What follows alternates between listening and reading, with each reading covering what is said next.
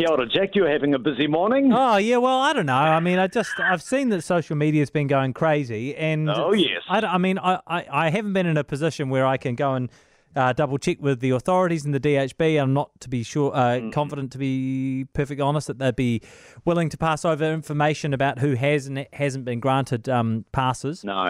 That being said, I think maybe making a phone call to the person at the centre of allegations is a base level sort of journalistic expectation. So I can at the very least, confirm that he denies the allegations that have been made. It's an explosive issue. Well, I mean, I think everyone's just so twitchy about the spread of COVID, as they should be at the moment. I think a lot of us are feeling concerned. All the more reason to go and get double jabbed. Yep. All the more reason to do that.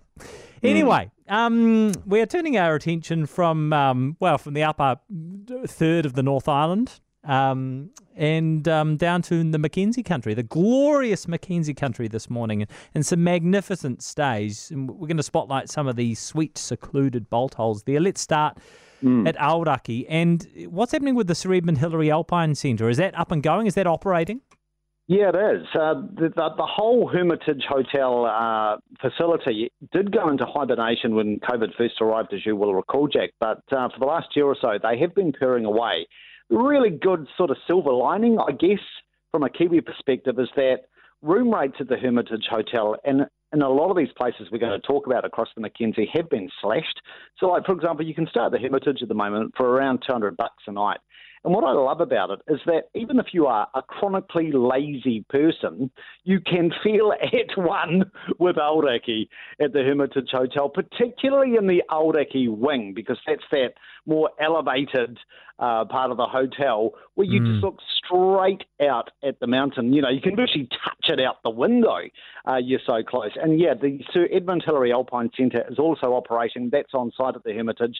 What I love about that is that it just showcases not only the history of the mountain and mountaineers, obviously Hillary himself, but the backstory of the hotel, which reaches back to the 1880s. There's heaps of really cool training equipment and machinery that Hillary took to Antarctica for those expeditions. That's all on site at the Alpine Centre.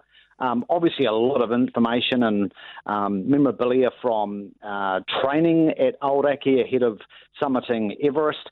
And they've also got this amazing cinema there that doubles as what they call a digital dome planetarium. So you get a really good cinematic sense of the alpine environment and the wonderful heavens above you. Yeah, that sounds amazing. And if you want to splurge, what about the Mount Cook Lakeside Retreat?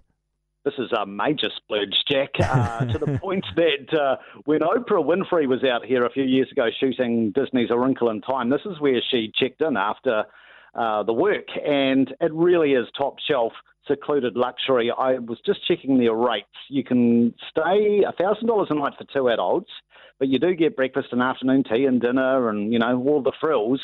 But it is a stunning, stunning spot. It's set on the western flank of Lake Pukaki, so about 20 minutes drive to Mount Cook Village. But they've got some really cool features there. So if you are looking for an amazing bolt hole for a special occasion, they've got like this purpose-built wine cellar and observatory. So this is, top-end indulgence. You take a wee wander into the cellar, glaze your way through their wine and whiskey menu, Jack, and then they will open up their retractable roof, and they've got their telescope there so you can gaze in awe at the Dark Sky Reserve while enjoying a good vintage wine. Yeah, that's amazing. I love that. So at the southern end of Pukaki, if you're down there, you can stay at Lakestone Lodge. Yes. Now, this is like super boutique. It is such a cool wee spot. It won't blow your bank account. Seriously, it is very, very affordable luxury, I would say. And it's right at the southern end, as you say. So you look straight out at that luminous brilliance of the lake. You've got Aoraki directly to your north. I think this is probably one of the most perfect locations to watch the setting sun give Aoraki a goodnight kiss. You just see it light up, at twilight. It's amazing. It's a really cool little eco treat. It's off-grid. It's solar heated. The painting of their walls all throughout the lodge is in what Dulux call metamorphosis, which apparently mimics the hue of the lake. Right. You've got outdoor fire pits. You've got your own private courtyard bathtub. It really is a cool wee spot. Yeah, that sounds awesome. Sounds beautiful.